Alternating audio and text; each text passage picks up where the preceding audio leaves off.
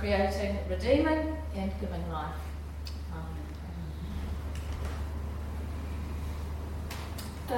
Life is complex, isn't it? Nothing's simple.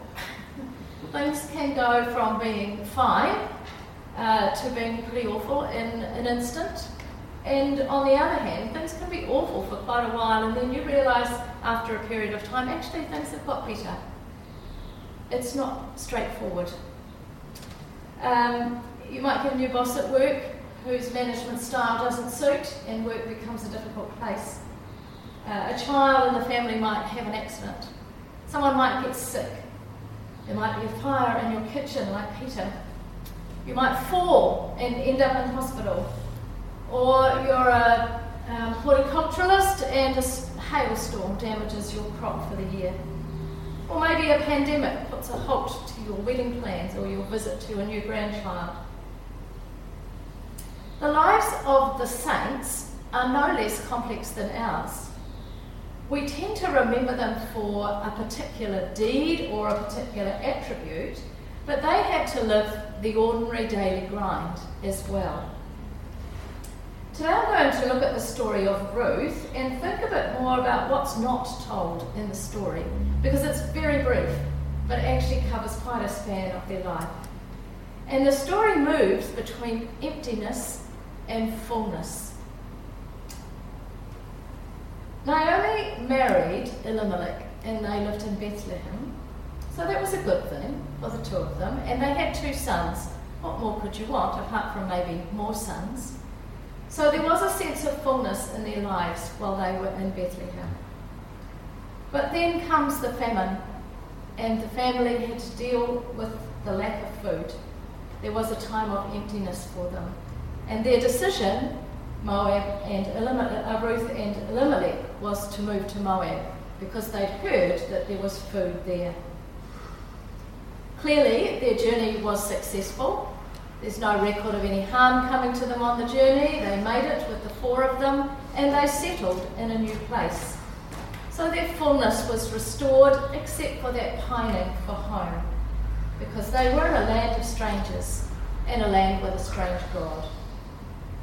Probably they didn't go alone, though. I imagine many other families moved as well.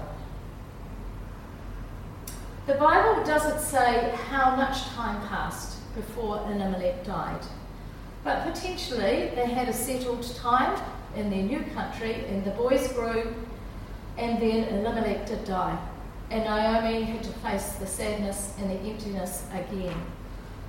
But she still has her sons. And the story tells us that they took their own wives, and once again the family was full. They lived in Moab for 10 years. That was a loud cough. It's interesting to note that there's no mention of children to these sons. So I don't know what happened there. Maybe that was a sadness for all of them, that there were no children.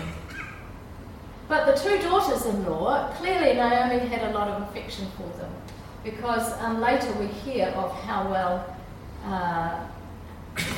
they loved her and how much they wanted to go with her.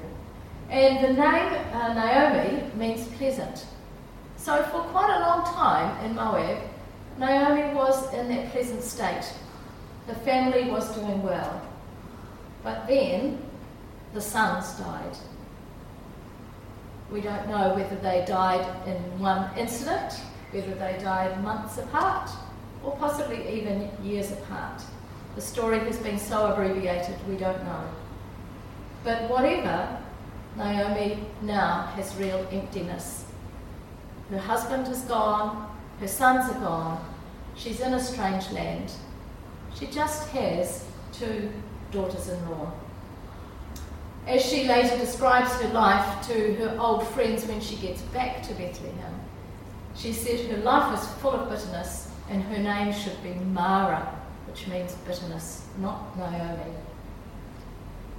In fact, her life hasn't all been about bitterness. There have been times of joy and well-being and growth and fullness. But when she returns to Bethlehem, she is feeling bitter about life.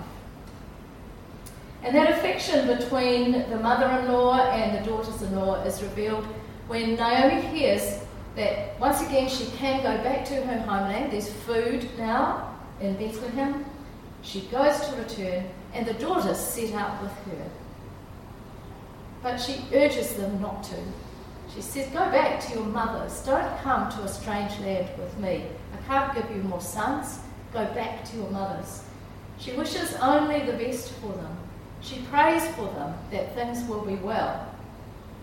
They cry together. They argue that they will come with her. But Orpah decides to go back home to her mother and to her family, and Ruth chooses to go with Naomi. And we hear those wonderful words in the story that we know so well. Where you go, I will go. Where you lodge, I will lodge.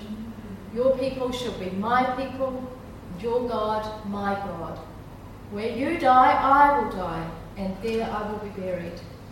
May the Lord do thus and so to me, and more as well, even if death parts me from you. Ruth now becomes more central to the story, but we only got a bit of the story today, so we're eager to hear what will happen next when we hear the end of the reading next week. Why do we know the story of these two women? Why is it recorded?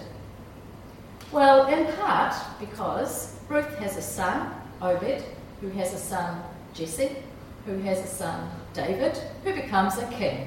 And from the line of David, the descent is through to Jesus. So that's a big reason why this story needed to be recorded. But I think it's partly recorded because this is the story of two remarkable and yet still somewhat ordinary saints. Naomi and Ruth have many of the qualities of saints. They are faithful and loyal. The decisions they make are done without a secure knowledge of how things will work out. They had to take risks. And their decisions also had cost. We honour Naomi and Ruth for their moral lives, for models of lives well lived, through fullness and joy and emptiness and sorrow. Through all this, they live on, dealing kindly and faithfully with each other and those with whom they form community in the future. Today, All Saints, All Souls Day, we remember these two saints and all the saints. Who are the saints in your life? I guess there's the capital S ones, aren't there, like St. Francis, St. Mary, St. Paul, and so on, but there's a lot of lowercase saints as well. And many of those will be people in our family, people we grew up with, people we've been in church with, people we've been in community with. I'd like you to take, all of us actually, to take some time now with that pen and paper that you were given and think about one or two saints in your life. Think about the qualities of those people.